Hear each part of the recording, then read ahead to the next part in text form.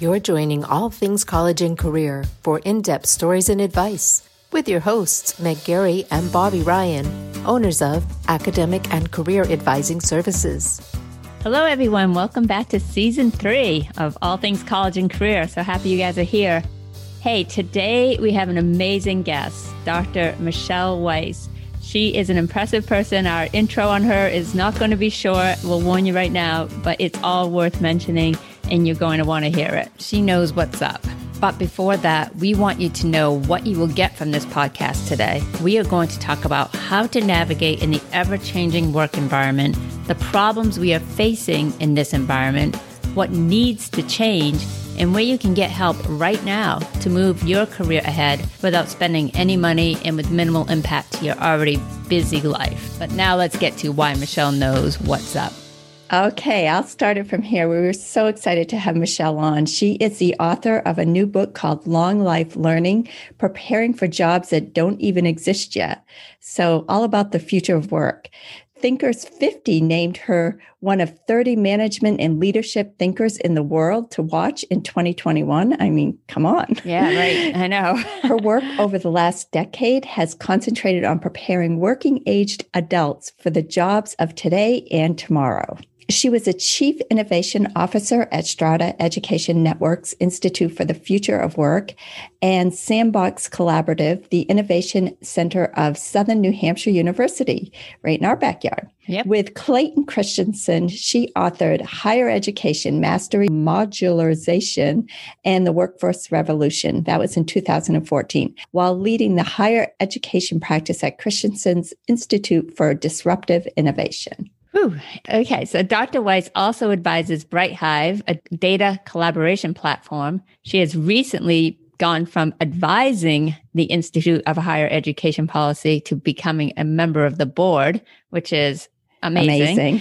She also advises the Skill Up Coalition, Strategic Education Incorporated, Higher Board, HIT, MIT Solve, Village Capital, Western Governors University Teachers College, Clayton Christensen Institute, Social Capital Research and Development Project, and World Education Personal and Workplace Success Skills Library. She has also served as a commissioner for the Massachusetts Governor Baker's Commission on Digital Innovation and Lifelong Learning, Harvard University's Task Force on Skills and Employability, and the American Academy of Arts and Sciences Commission on the Future of Undergraduate Education. Holy moly. Okay. I know. Her commentaries on redesigning higher education and developing more innovative workforce and talent pipeline strategies have been featured in The Economist, The Wall Street Journal, The New York Times, and Harvard Business Review, and on a PBS NewsHour. Yep. And Michelle is also, if that isn't enough, people, Michelle is also a former Fulbright scholar, go figure, and a graduate of Harvard and Stanford. So there you have it. Gosh, so there you have it. That's it. Another slacker on the podcast. Exactly. So without further ado, let's get right to our conversation with Dr. Michelle Weiss. Hello, Michelle Weiss. Welcome to All Things College and Career. Thank you so much for doing our podcast today. Of course. Thanks so much for having me. Hi, Michelle. Thanks for being here. We are super excited to talk to you today and get right into all the details of your book. So I want to keep wanting to say lifelong learning, but it's long life learning and preparing for jobs that don't even exist yet. Both Meg and I read the book and loved it. We think it's important work and we think everybody should read it. Anybody that's looking for a career or changing careers should read it. So where are we talking to you from today? I am based in Andover, Massachusetts, just north of Boston. Okay, so right. close. So you getting the snow too? Oh, yes. Are you guys in Massachusetts too, or? Well, we're in like the Seacoast, Maine area. Oh, nice. Yeah, Yes, we have a good 18 to 24 inches on our lawn. Yeah. I think you guys got more than us in the last storm, but hey, we'll take it. So let's dive right into your book and some of the things that I pulled out, some things that interested me personally. So one of the first things is after the 2008 financial crisis, workers were displaced and were really unable to recover, while the top 1% captured 85% of the income growth following the recession. Why do you think this is? Oh, I mean, I think we have a lot of different things going on, which is prior to, even since the 1970s, we've had this kind of major shift in how we think about post-secondary credentials. And I think what we sometimes forget is back in the 1970s, as an example, only 30% of our population would actually go on from high school to college. Mm-hmm. And so that signaling factor of a degree just was quite powerful, right? Like if you actually persisted and made it through and got a degree,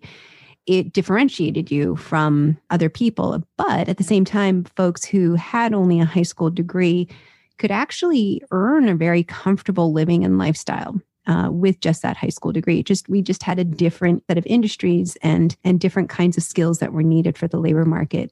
Now that we've kind of shifted into this knowledge economy and employers have gotten more and more used to depending on the degree as some sort of proxy for talent, we've seen this kind of widening divide over time. And we've seen wages stagnate for people who only have a high school degree, whereas for those who have actually achieved and moved forward with that post-secondary credential, the earnings outcomes are just kind of just better in general. And so we've had this deep and widening divide over time. We've had this huge disinvestment from training, from employers actually putting and building in the skills that they need inside their kind of internal workforce. So it's a lot of different vectors, and it's just this kind of perfect storm of a lot of problems kind of coming to a head.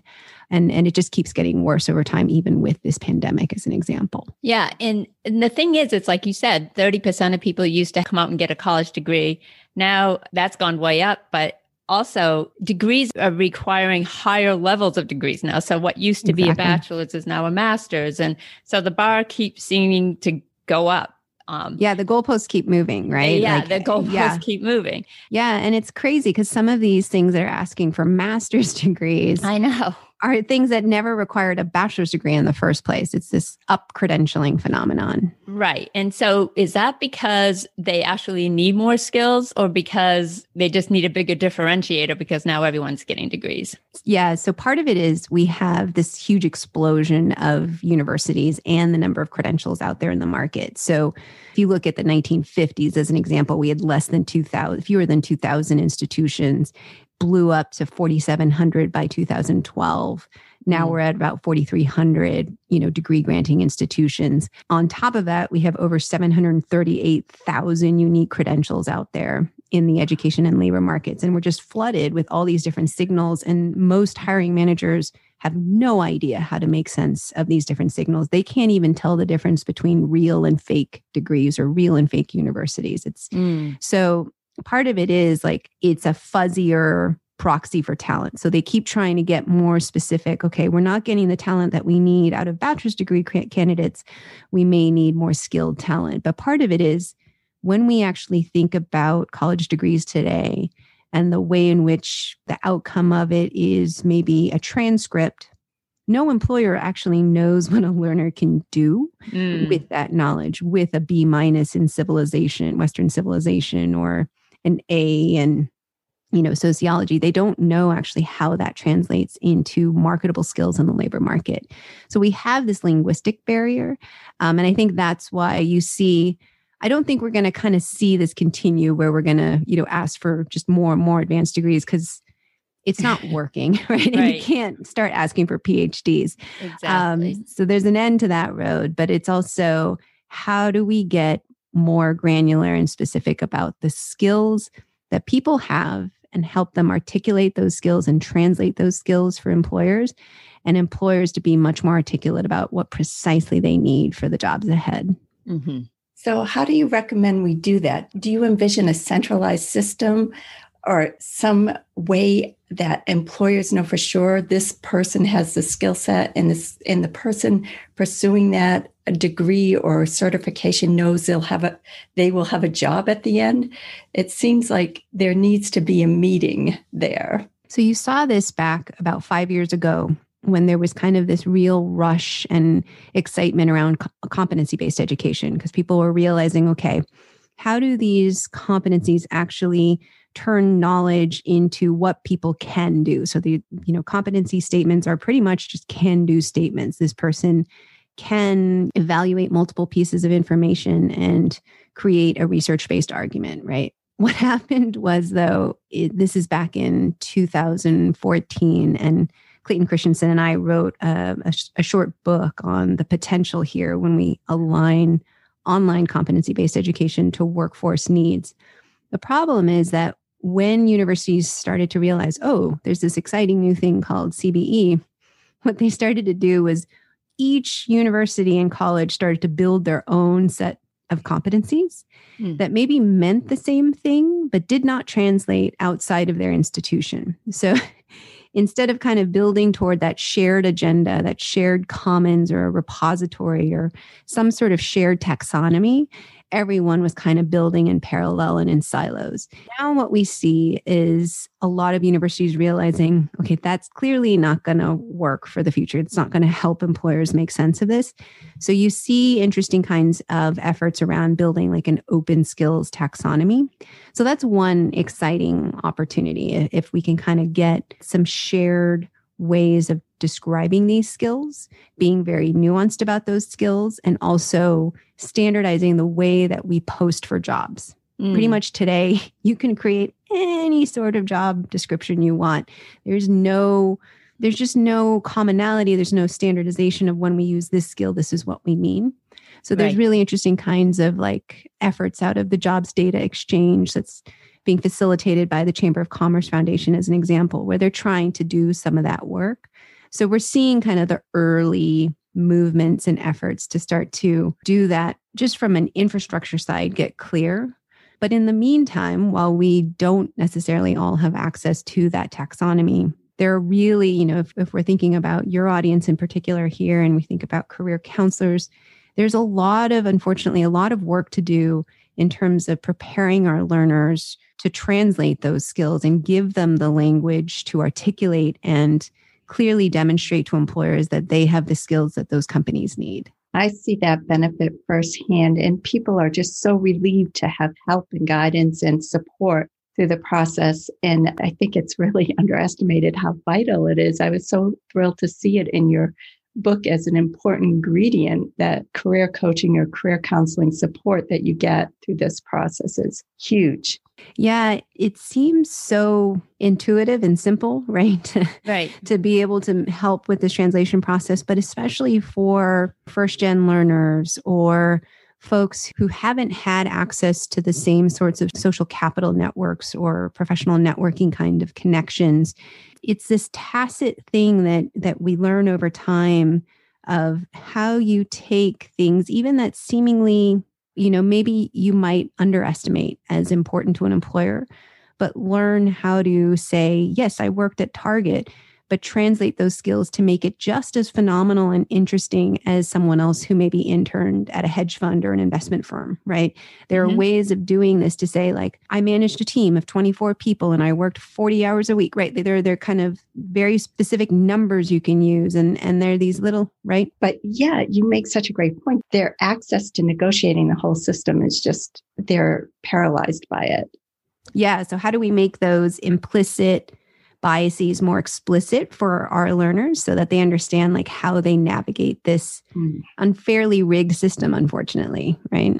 Yeah. So back to your point about going back to the degrees and what you need and the skill set. So instead of creating more degrees or needing higher degree levels, it sounds to me like instead of getting a degree in computer science, and I think you wrote about this in your book, especially if you're focusing on a certain area like DC versus St. Louis, instead of getting a degree in computer science. So now it's like, okay, these are the skills that I've learned in college under my computer science degree that are directly applicable to these companies in DC, if that's where you want to be, or another town. It sounds like that is the solution to, instead of just acquiring more time in college, to just really narrow in on what skills you can produce while you're in college that can be directly applicable to the job market. Yeah, it's interesting that you use like computer science as an example, because when coding boot camps first started to come out and kind of gain some traction, what was fascinating, if you talk to the CEOs of all these different boot camps, was that a lot of the learners who were coming for coding were computer science majors who had graduated from college, who didn't actually, they had the theory. They didn't have any of the practical knowledge to actually put it into practice. Mm-hmm. And that's like a clear signal in that particular discipline of how we need to actually engage and build problem solvers earlier on, so that people aren't tacking an extra $20,000 learning experience on top of a degree. Mm-hmm. But I think it's more broad. The implications are broader than that, which is, for the future of work, we are all going to have to be very skilled problem solvers and systems thinkers. And that really does require a different approach on the part of higher ed institutions in cultivating those kinds of learners. Because as much as we believe that we are doing that on the academic side, we still teach very much in silos and, in There's departments. No integration. Yeah. Yep. We talk about interdisciplinarity, but we don't actually teach our learners how to take multiple concepts or understand the deep structural connections between those disciplines. Which is huge. It's huge. Yeah. Mm-hmm. I don't know if you guys have read David Epstein's book, Range. No. Oh, it's phenomenal. It talks about this kind of analogical thinking that needs to occur, where he had followed a research scientist, I think at Northwestern, and they were trying to do this test on the undergraduates to see how these learners made connections across disciplines. And there were very shallow ways in which most of the learners could actually connect different ideas together from a topical level. Mm. But only a few sort of select learners could actually understand that actually these, 4 different things, these 4 different cards that they were looking at had this really interesting connection with the other kind of things in that group. And the only people who could do that were the ones who were in deeply interdisciplinary programs, who were learning that practice. It's not necessarily something that is incentivized or promoted within the university setting, right? Mm. When people are co-teaching classes, it's not a good thing, right? It's highly individualized, the achievement and promotion processes within a university. So that act of collaboration and synthesis and range and analogical thinking, first of all, doesn't get prioritized for the faculty. And so of course, it's not kind of trickling down to the learners too. And we haven't fundamentally kind of undone the way that we deliver content to build those problem solvers. So that computer science idea is just emblematic of this larger structural problem.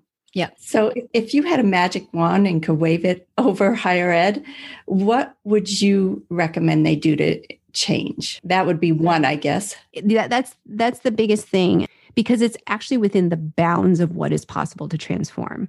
Certain things that are aspirational are nearly impossible sometimes, as we think about things like disruptive innovations. It's almost impossible given sort of the cultural constraints, given the sort of business model constraints of a university. So it's hard to kind of say if I could have my druthers, I would do this. But within the confines of what a university can do, this is well within reach. The challenge, of course, is from an incentive level for universities, right? And we think about accreditation. It's really hard to build some of these new innovative solutions that would better serve our learners that function outside the credit hour. So we have a fundamental kind of issue when we're always having to kind of connect to our credit hour system, right? Which is measuring how much time we sit somewhere as if that is a proxy for learning. And then that's connected to Title IV dollars in funding. Mm-hmm. And so even when you saw universities trying to experiment with competency-based education, instead of having 120 credits, we just had 120 competencies because we were trying to squeeze a new thing into the old light bulb socket, right? Yeah. So it's hard. It is substantial, the challenges ahead, but I do think it's critical, especially as more and more universities are going to find themselves in financial duress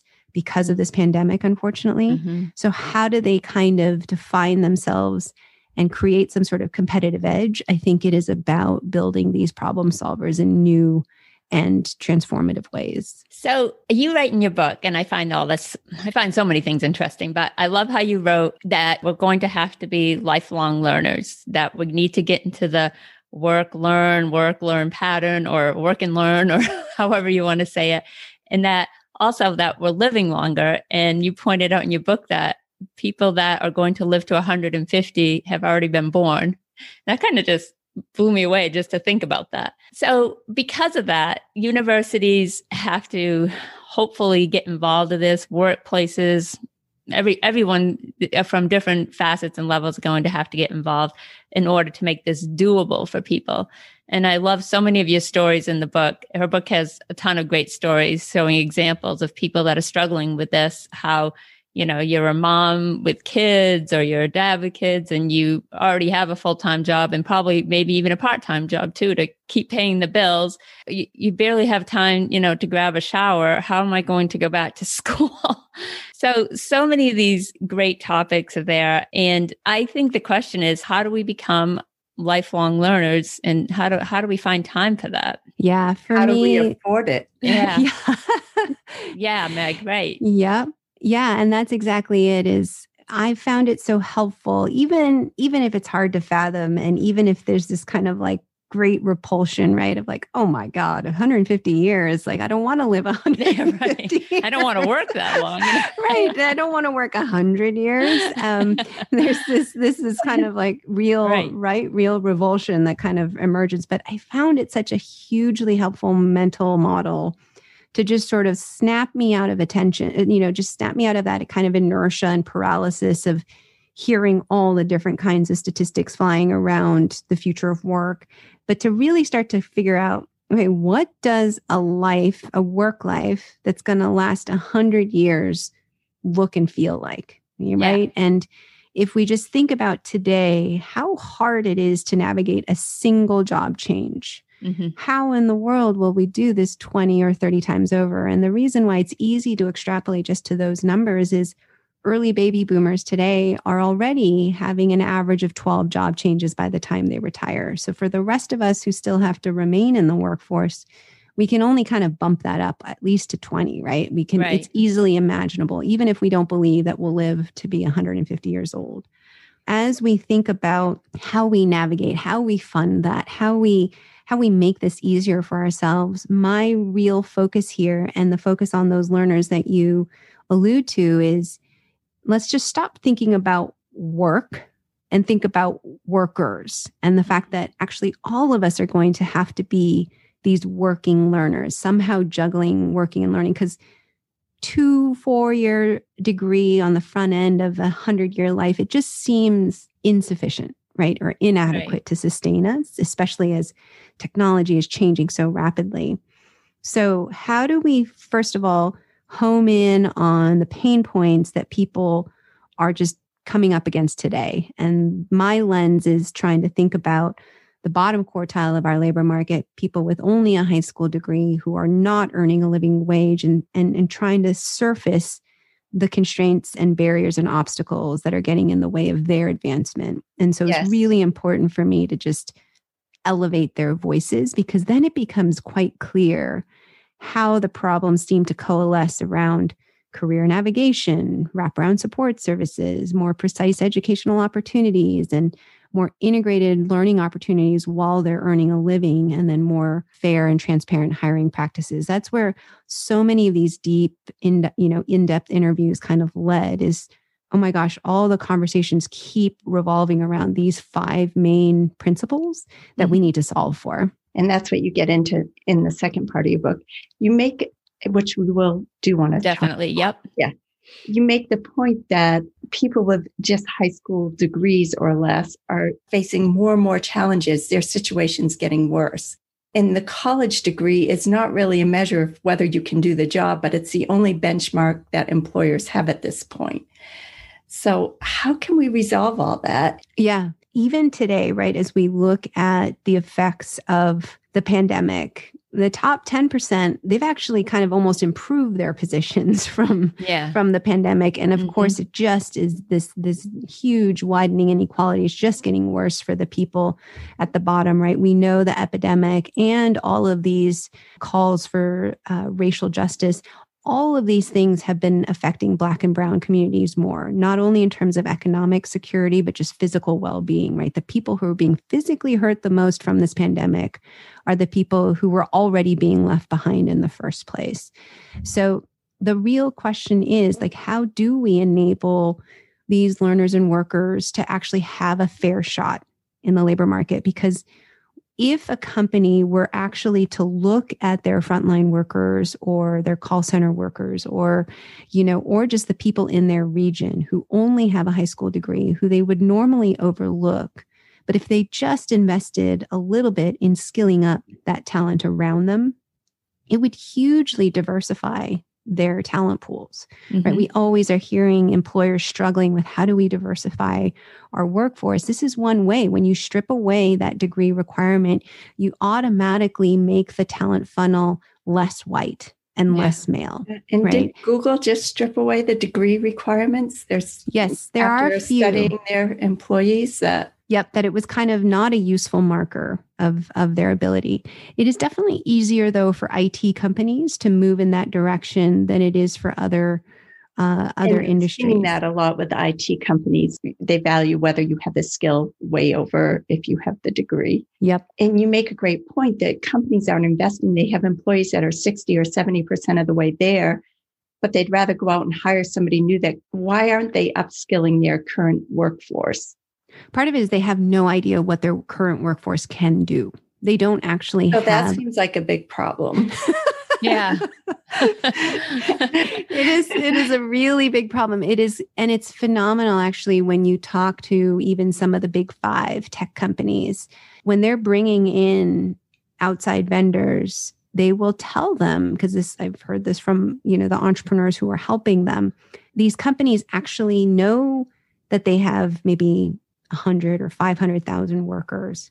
They know their names and they know their job titles, but they don't actually know what capabilities they have, at that very granular level. It seems like we need a centralized database on everybody, what they can do or what their abilities are that translates to work. So that is where AI actually has a real positive role to play. And so some of the companies that I feature in the book are trying to help job seekers, leveraging AI. As someone is typing in a word, it can actually surface competencies for them. So to say like, oh, did you know that other people who are baristas have these competencies? And so it helps the job seeker. And we have to admit, like, we are not great at articulating our own skills, right? Especially our hidden credentials that we gain from life experience, from caregiving responsibilities. So it helps with that kind of generation of, no, I actually have a whole slew of skills to bring to the table. Yeah. And then for the employer, it helps them understand, oh my goodness, we could actually take this 20% of people and skill them up because they're almost there, right? We just need to get them some learning pathways that would give them these 5 or 7 skills.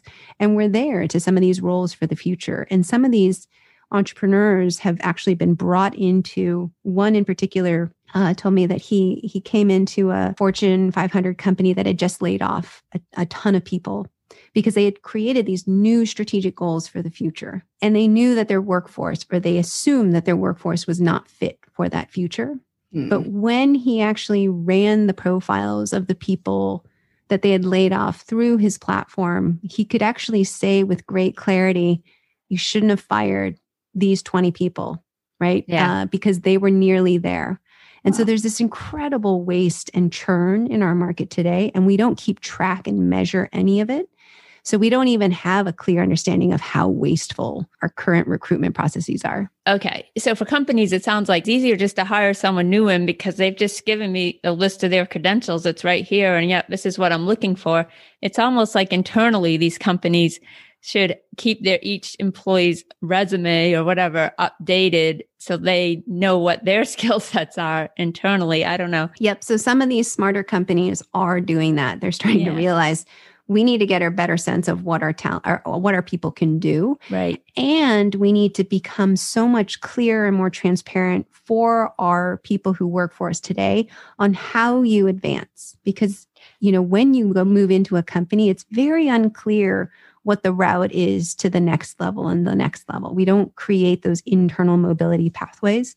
So that's critical, is how do we in order to avoid all that waste and churn, how do we make this easier and accessible to people? Right. And along with that, of course, goes with how do we update their skills internally? How do we educate them without having them to make it in addition to their already long work day? Because, they have stuff going at home. So where are companies with that thinking like, okay, we're going to lose 4 man hours of this person working on Tuesdays and Thursdays so we can upskill them, but the payoff is XYZ. I mean, are they prepared to do that? Or are you finding companies are starting to be prepared to do that? No, they are absolutely not prepared to do that. That is the fundamental constraint. It is, you guys were talking about funding long life learning. More than even the cost of funding long life learning, the more precious resource that we have to solve for is time.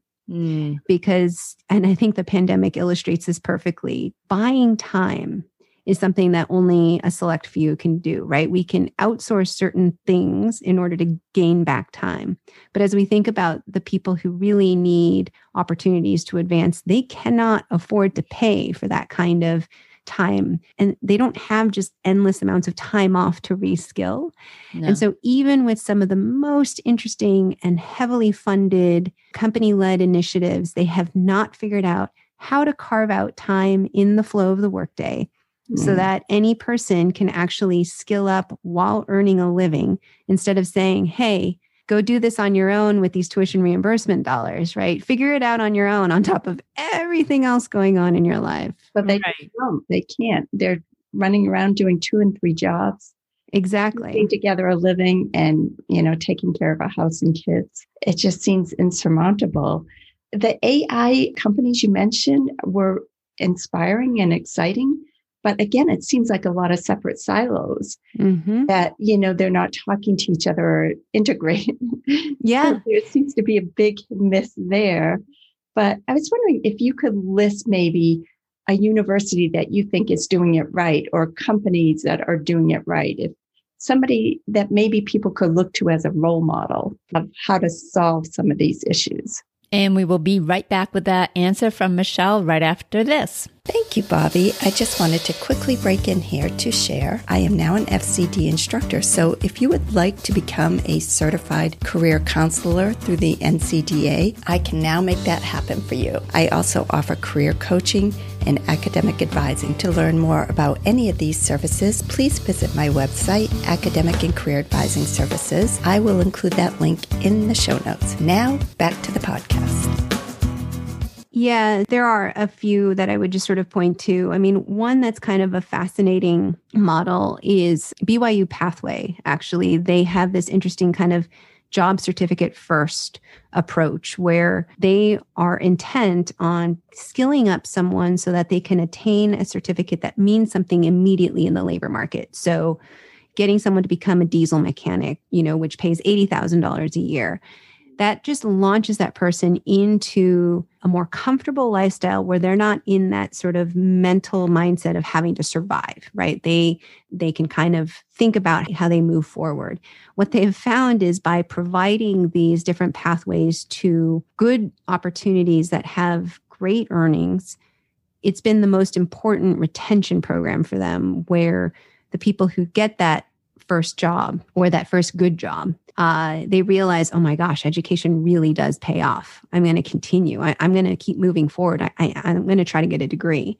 Instead of just sort of taking a degree and chopping it up into small pieces, it required a real sort of rejiggering of the curriculum development and the approach and also the mindset shift for the faculty. So I think that was kind of like a lovely thing to see. The other part of this is, and it's almost maybe not so helpful when I mention like a huge company like Walmart.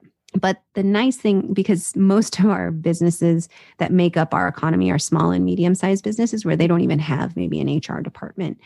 But it is fascinating to see when a company like Walmart, because they're forced into a situation where any change that they're trying to implement means they have to quickly skill up 1 million people at once. Right. It has forced them to leverage AR and VR through these different kinds of headsets or tablet-based learning, where they're quickly trying to build those skills in a 5-minute module that the person can then practice on the warehouse floor.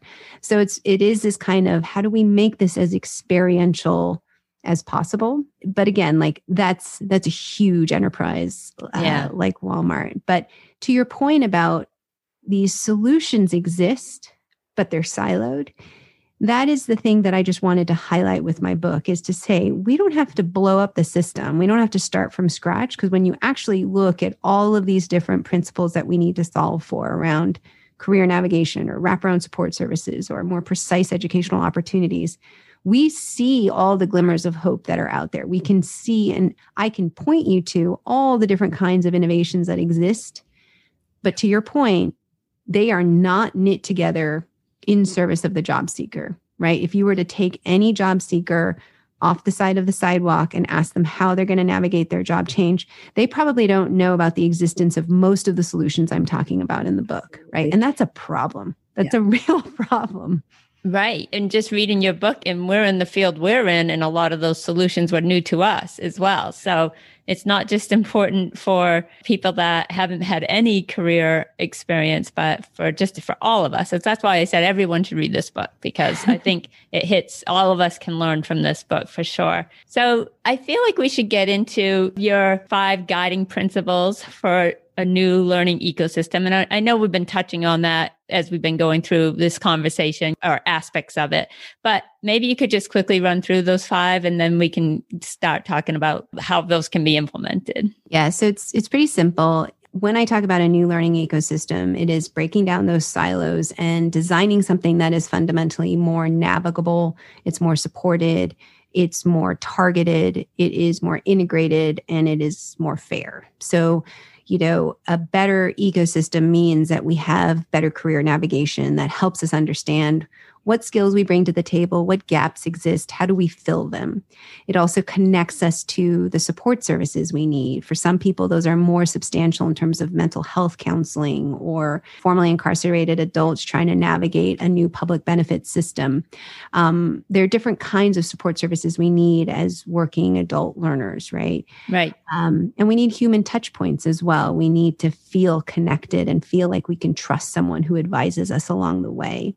And then the sort of more precision learning, we don't always need a 1-year certificate or a 2 or 4-year degree. Going back to school is hard enough to fathom as it is. How do we think about more precise educational opportunities that give us exactly what we need so we can move on? And then how do we make sure that employers embed those opportunities while we are earning a living? So it's this idea of integrated earning and learning. And how do we get to fairer skills-based hiring practices that are more transparent and obvious for all of us who are trying to navigate? So it's those kind of 5 areas. Yeah. Under your supportive chapter in your book, I love that story about the Uber drivers. I thought that was so cool. So for our audience, the story was, I probably should let you tell it, Michelle, but how I remember it is the story was they just started kind of like a blog where Uber drivers started joining, and just things like, how do I get into Uber Eats? Because they're not a community. They work by themselves. Uber drivers work by themselves. So in this one local area, they developed a community, and it made it very helpful for everybody else, like that wraparound support that you talk about in your book. Yeah, exactly. Like that peer-to-peer support is huge. And that particular platform that they were leveraging was this group called JobCase, or a company called JobCase, where it's this community building site where folks who are kind of in more of what we would kind of call like working class, the blue collar trades, they're trading secrets and connections. Yeah. And they're also deeply connected in terms of, it's not one of those traditional kind of forums where people get very cruel very quickly. It is actually very supportive, where these job candidates are never hearing back from an employer, and they're comforting one another, and they're giving each other tips and hints on how to navigate. And then that particular situation, they were able to help out, this poor Uber driver who was losing money, over an 8-day period, to get him back installed. It was almost like the new formation of a labor union, which was kind of fascinating to see. Modern day. Mm-hmm. Love that. Also, you mentioned some programs where you can learn first and pay afterwards once you're sort of obtained the degree. Would you encourage more of that to colleges, universities? Or, I mean, that seems like solving a big problem, just affordability. Yeah, it is this idea of institutions getting more skin in the game. Yes. Right now. Oh, definitely. They need right? more skin in the game. Yeah. If institutions really believe in the outcomes of their programs, they should be willing to make a bet that their learners could pay off their debt or their tuition afterwards, right? That the outcomes of their learning would manifest in a way that these learners could pay that tuition back. So different kinds of tuition deferred programs, income share agreements, but definitely I do believe it's important for the risk burden to be shared more equally. Right now, all of the risk is on the individual. It's on the individual to understand whether this learning pathway is the right one, and all of the debt burden is on them, right? So not only institutions, but employers too need to get some skin in the game here. They need to reinvest in their existing workforce. They need to carve out time. They need to hurt a little in terms of day-to-day productivity for that long-term competitive advantage. And so, yes, it's really interesting to see these different kinds of, a lot of them are based on the concept of an income share agreement, but because there's not a lot of legal, both at the state and federal level, clarity around what an income share agreement can or cannot do. Some of them are kind of reformatting them into career impact bonds or tuition deferred programs. But the idea is similar, which is we bet on the outcomes of our learners who graduate from these programs. Love that. Yeah. And can you even imagine, okay, let's picture some prestigious university decides to do this. Right. This would change the competition field in the university system. And you got to think about it. It's like, well, I want to go there, not only because it's a great university, but because they're betting on me to get a job when I get out of here. And also, can you imagine the motivation of the university itself to place these students in careers? Exactly. And, there has to be some, obviously, if they get a job and they just don't feel like working, obviously there has to be something worked out there. The university can't be responsible for people that just don't want to make the effort. So I don't know how you work that out, but I can imagine the incentive and also the competition it would build between universities going forward if they started doing that. Yeah. When you hear strange proclamations from, academics who don't necessarily believe in connecting this kind of broad-based education to workforce outcomes, part of the challenge is that they lack visibility into the career trajectories of their learners, right? Yeah. They don't know the struggle that a recent grad is having as they are dealing with underemployment or not being able to translate their skills into something that an employer desires. And so that lack of visibility, pointing right to it, is if somehow the skin in the game is tied to that learner getting a job, they are going to care about what happens after that person gets their diploma, right? But right now, there's really no incentive for a faculty member to care about what happens after graduation. Exactly. And I can also see them working much more diligently with companies out there to say, what is it you guys need? What is it you want? What do you see 4 years from now? What do you see 8 years from now? So we can be preparing our students for that. I'm sure they're doing that to an extent, but I'm sure if money was at stake, motivation would go way up, as it always does. Yeah. So I wasn't able to put this into the book, but one of the sort of most fascinating interviews I did was with a professor at Harvard. He's a physics professor named Eric Mazur, and he's kind of the person who's invented the idea of peer-to-peer instruction within the classroom. So he realized very quickly that he was up there, writing out some equations, and a learner asked a question, and it was clear that she didn't understand from way, way, way, way back anything that what he was going on, right?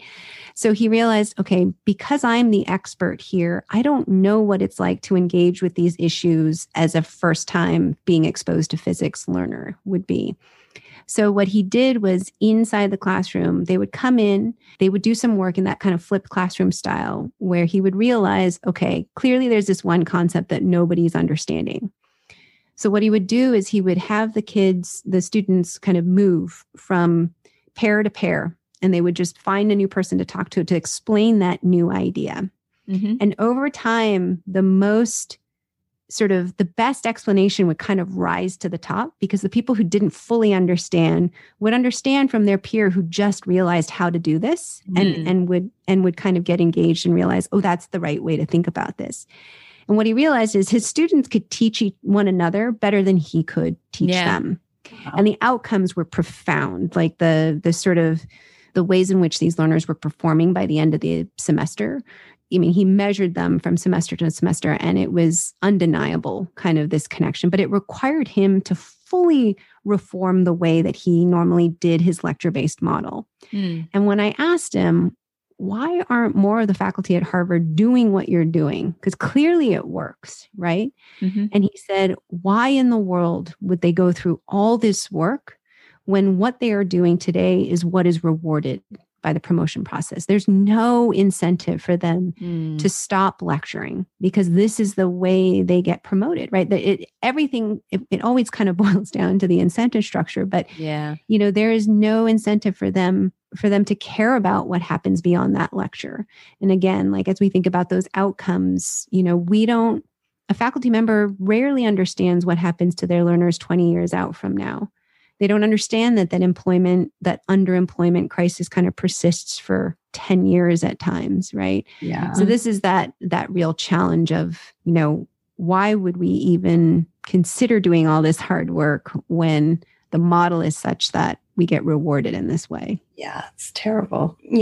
We touched upon what universities could do to improve the system and what some employers could do. How about we address Congress or the Senate? What can they do from their end that would really make a change? So I actually just wrote a piece on this about, so Marty Walsh, who's the Boston mayor, was selected as the new Department of Labor head, or the new Secretary of Labor. Yep. So I wrote a piece kind of urging Marty Walsh to really think about investing in a better data infrastructure. So in the book, I talk about this concept of an ecosystem, right? And it's not a term that I use willy-nilly. The whole purpose of thinking about an ecosystem is thinking about the root structure that connects living things, right? In a natural ecosystem, it's phenomenal when you actually look at some of the research about these mycelium networks, which are like these fungal mushroom networks that connect the roots of trees, right? And the aspens in Utah. Like 47,000 trees are connected by one root system, right? In Pando. And even among different trees, they can actually send nutrients to one another and communicate. It's this amazing sort of intelligence that exists because there is this connective tissue, this connective thread. And when we think about all the data sets that exist among all our various silos across all of our different institutions and structures and workforce investment boards, companies, everyone is speaking a different language, right? We don't have this kind of shared data pool where we can start getting smarter and start leveraging those insights to make better sorts of resource allocations and prioritizing different pathways for learners. We can do some of that work today. And I've been part of different efforts that do this. And I've read lots of researchers' work who are on the sides trying to stitch together this data.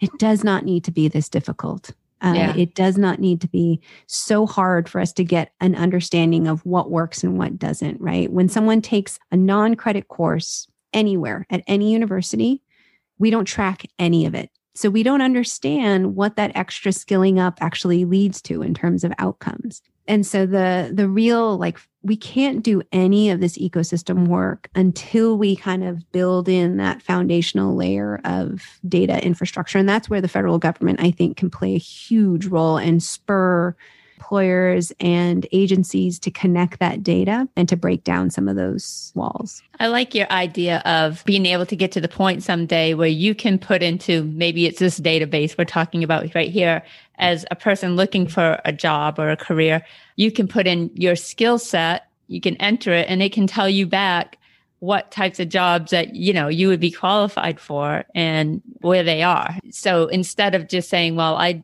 do this one job, say I work at Target, like your example earlier, really, maybe I can move over to Walmart, but they don't think, maybe I could work at a hedge fund, right. Because you don't see that in your purview. So to be able to enter your what you do and have it spit back, well, these are the types of jobs that you're qualified for, would be an amazing tool to have for everybody. It's that concept of transferable skills, right? We want to believe that there are skills that we can port over from one area to another, but we don't actually have the mechanisms to do that.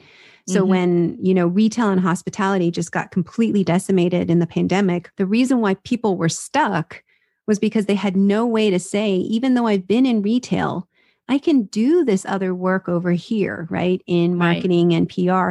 We just don't have that kind of that way of connecting learners to understand, no, you can actually do this work. We need some sort of reliable source. Yep. Because we're not good at envisioning sort of a horizon of opportunities ahead. We are quite narrow when we think about what we might be able to achieve next. And I actually started out my career after academia working with service members. And it was fascinating to kind of see the way in which their immediate assumption was, oh, I better get a job in policing or security, right? Because it's sort of, that was the clearest way to kind of transition back into the civilian market.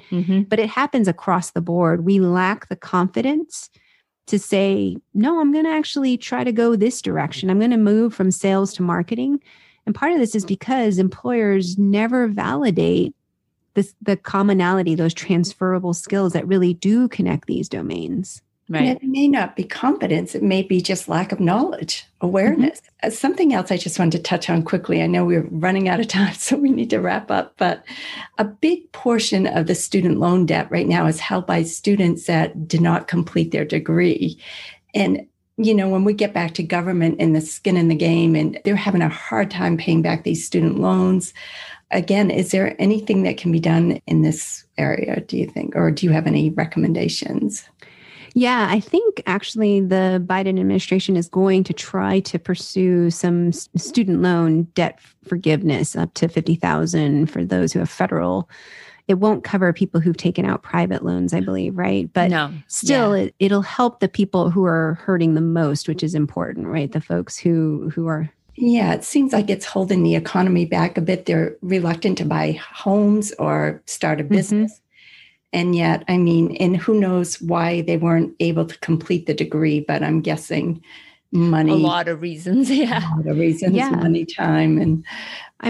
Part of it is, right, that for a great majority of those learners who are not 18 to 24-year-olds, who have a lot of that kind of life that gets in the way, as soon as they hit a single road bump, it makes it nearly impossible to continue on that synchronous route or, right, that kind of one linear trajectory. So those kinds of relief ideas, I think, are powerful, partly just because I think the Department of Education has sort of inadvertently become like a bank in terms of student loan debt. So yeah, I think there are different levers that they're seeking to pull, which is great. Right. It sounds like the Biden administration needs to hire you on, Michelle, and I agree. Get some help over there.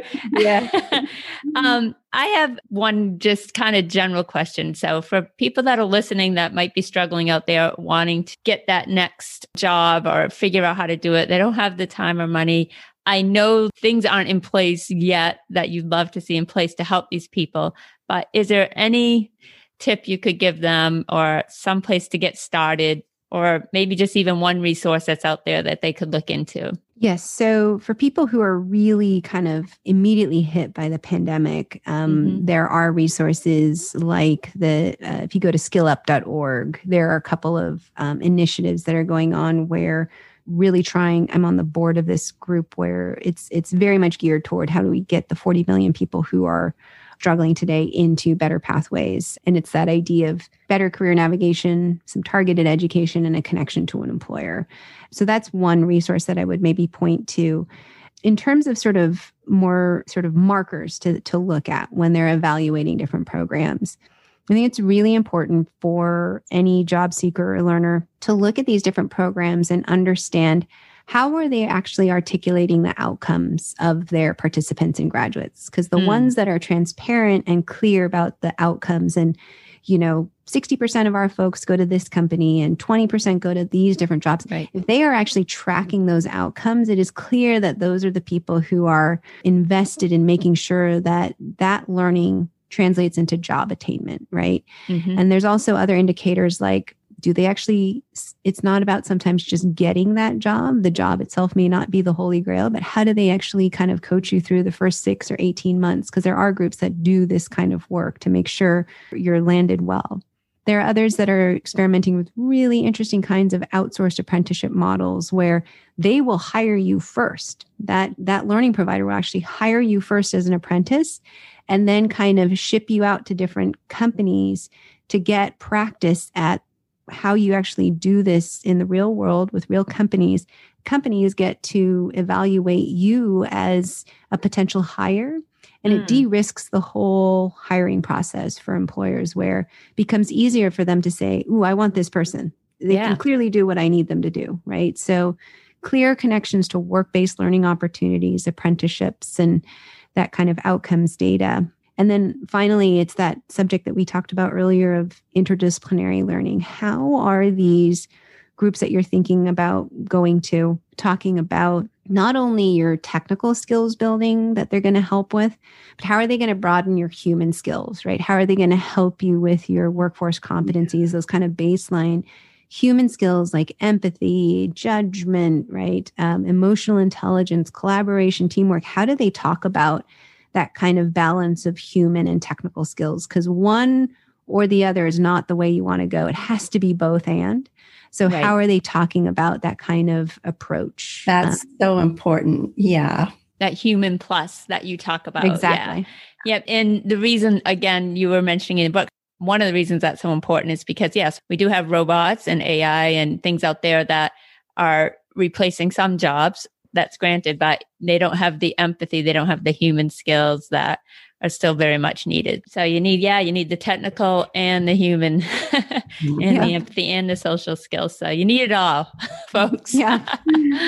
We have a lot of career coaches, career counselors, practitioners that listen to this program. Do you have any specific recommendations for this audience that they can do to help people they're working with? Yeah. So for all the career counselors out there, first of all, kudos to you for the incredible work that you do. And it's also really hard. I know on many campuses, it can feel like a marginalized position, right? It can literally feel on the outskirts of a campus where most learners don't even know where that office exists because it comes only at the tail end of a university experience. I think the universities that will thrive in the future are the ones that will actually really start to marry the academic advising with the career coaching and not see them as separate, but really kind of inextricably tied, right? Because I think the data we see today is that learners are struggling.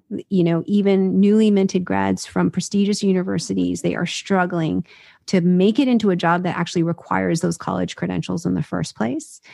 So how do we make sure that it's not that the learner needs to know exactly what they want to do when they start, but how do we make sure we embed opportunities along the way where, say, someone who wants to pursue the liberal arts, we don't dissuade them from that. We actually just make sure that they understand, hey, if you're going to go into psychology, just know that you can't actually leverage that degree unless you actually get a master's degree in most cases, right? I think there's some learners who think I'm going to become a therapist because I'm really good at listening to my friends, or I really love this pursuit. It's wonderful, but they need to understand like what is entailed in that pathway so that they can make the strongest decision before they select that major.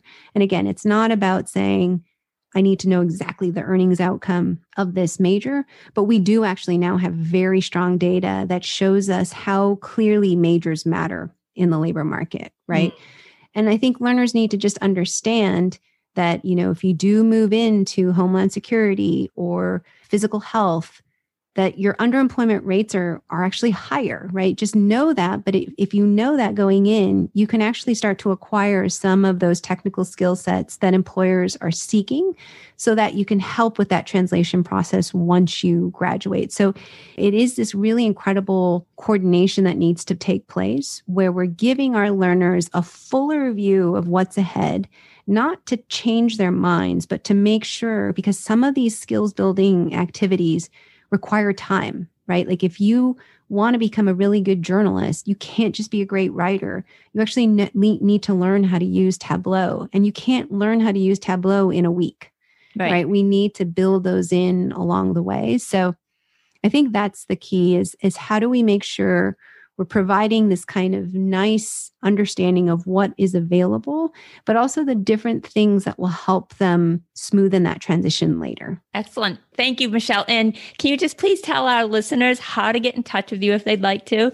And also, I assume they can find your book pretty much anywhere. I mean, I downloaded mine on my Kindle, on my iPad via my Kindle app through Amazon. But perfect. Yeah, it is on all the major booksellers, wherever you like to buy your books. You should be able to find it.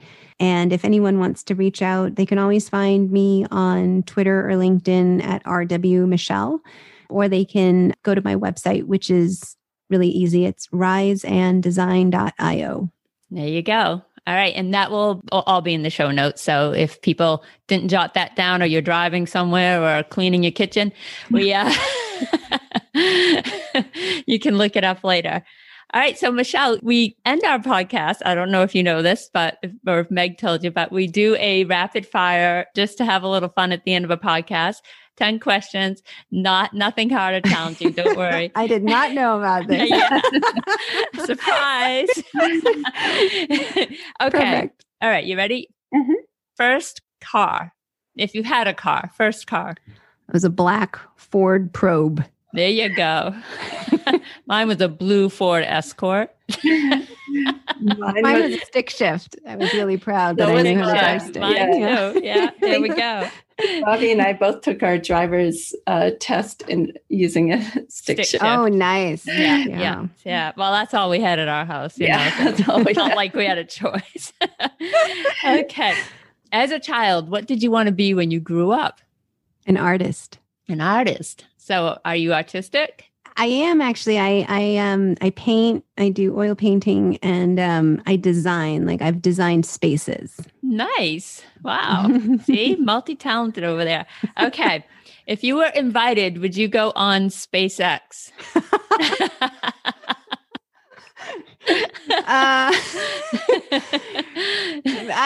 When? Like, what year is this? Yeah. No.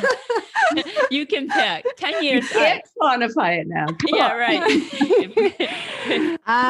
I just watched Apollo 13 again. So no. So yeah, not feeling it right now. I get that. Okay. Weirdest food you've ever eaten? Ooh. I had rattlesnake once, and I didn't know I was eating it, but I guess maybe a wild boar. Oh, okay. Yeah. Haven't had in that. Africa. So. Yeah. Africa. Wow. Scary stuff right there. Okay. Most used app on your phone? Let's see. Probably right now, Twitter, unfortunately. Yeah, that's all right. Meg and I are on Twitter quite a bit. Oh, yeah. I don't even know what I'm doing on there. Yeah, I know. Probably wasting our time, but we're on it anyway. All right. A place you would love to visit? Bali. Me too. I saw National Geographic. I had a magazine when I was a child, and it had all these beautiful pictures of Bali, and that's imprinted on my brain. Yeah, one of those huts out on the water. Yes, exactly. Okay, I'm going to. All right. What was your worst style choice? You mean like fashion style? Fashion, hair. I don't know. Probably cutting my hair almost to like a pixie cut. Yeah. Where everyone thought I was a man. Shoot. That's not what I was going for. And I missed that. Yeah, I've had some bad haircuts myself. So, all right. Yes. Is there something you can cook or bake with confidence? Oh, yes. I can cook. I can bake chocolate chip cookies without thinking about it. That's important. That's an important skill that I think everybody should have. I can do that too. That was like when we were growing up, my mom would leave us a list of chores, and that would always be on my list for some reason. Bake some chocolate chip cookies. Yeah. Like, all right. I think I'm a chocolate chip cookie snob. Yeah. Oh, really? It has to I be. love cookies. And so Me too. Anything with chocolate, really. Okay. How do you de-stress? I eat chocolate chip cookies. Obviously, I cook up a batch of cookies. You know what? You know what is the thing that makes me happiest is actually eating Korean food, just because I grew up on it. So if I just the first taste, it just melts everything away. Yeah, brings you home right there. We had a niece that spent a fair amount of time in South Korea, and she just fell in love with the food too. Yeah, give me some kimchi. Okay, if you had to sing karaoke, what song would you pick? I think I would probably pick Counting Crows, Mr. Jones. Oh wow. I love it. That can't be easy to sing, I don't think. I listened to, it was in my Ford Probe. I had a CD player and, it's hard to switch out the CDs all the time. Yep. So it would just sit in there. So I would always listen to play it on repeat. See how these things tie together? The car, the chocolate chip cookies, the stress. Okay. All right, last question. Oh wait, that was 10. I have 11 on my list. I don't know why. Wow. Or extra punishment. Yeah. Okay. Well, I won't. I'll ask you the 11th, but I can edit it out if you don't know the answer. Okay. Have you seen Hamilton? And if so, what's your favorite song? I have seen Hamilton. My favorite song is probably "Burn." Yeah, that's just such a touch. You hear my heart just fell to the floor when you said that. You probably heard it. It's like, I feel so sad that we don't have those letters, I know. That is sad. All right. Well, thank you, Michelle. You did a great job on the 11 rapid fire questions. He has set a record. That was fun. New all things college and career rapid fire record.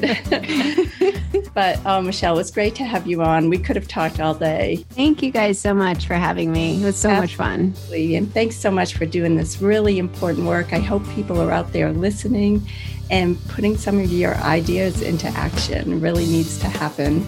Yeah. Hopefully, the right people are listening that can implement this. I actually think you're part of the solution. You're one of the right people. I hope your voice gets heard. Absolutely. Thank you so much. Forward it on to those people that can make a difference. So thanks for coming on and have a great day. You too.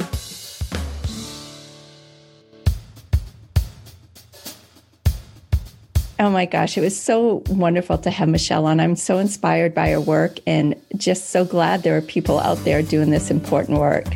Yeah, me too. I think it's incredible work. And as you say, so important. I'm just wondering how long it's going to take before we can go from these ideas, these great ideas Michelle has and others, and actually, put them into practice so it's accessible to everyone. Sooner the better. Absolutely. Well, just want to once again thank you, Michelle, for coming on our podcast. We were so honored to have you. And thank you, all of our listeners, for tuning in and sticking with us this long. We really appreciate it. Yeah. And if you can take a moment to subscribe to our podcast, comment, review, any of those things help us tremendously and helps us get this podcast out to more people. So we appreciate any help you can give us in that direction. Okay, sounds good. And we'll see you all soon. We have some other wonderful podcasts in the wings. So stay tuned. For sure. All right. Have a great week, everyone. Have a great week. And this has been an Academic and Career Advising Services production.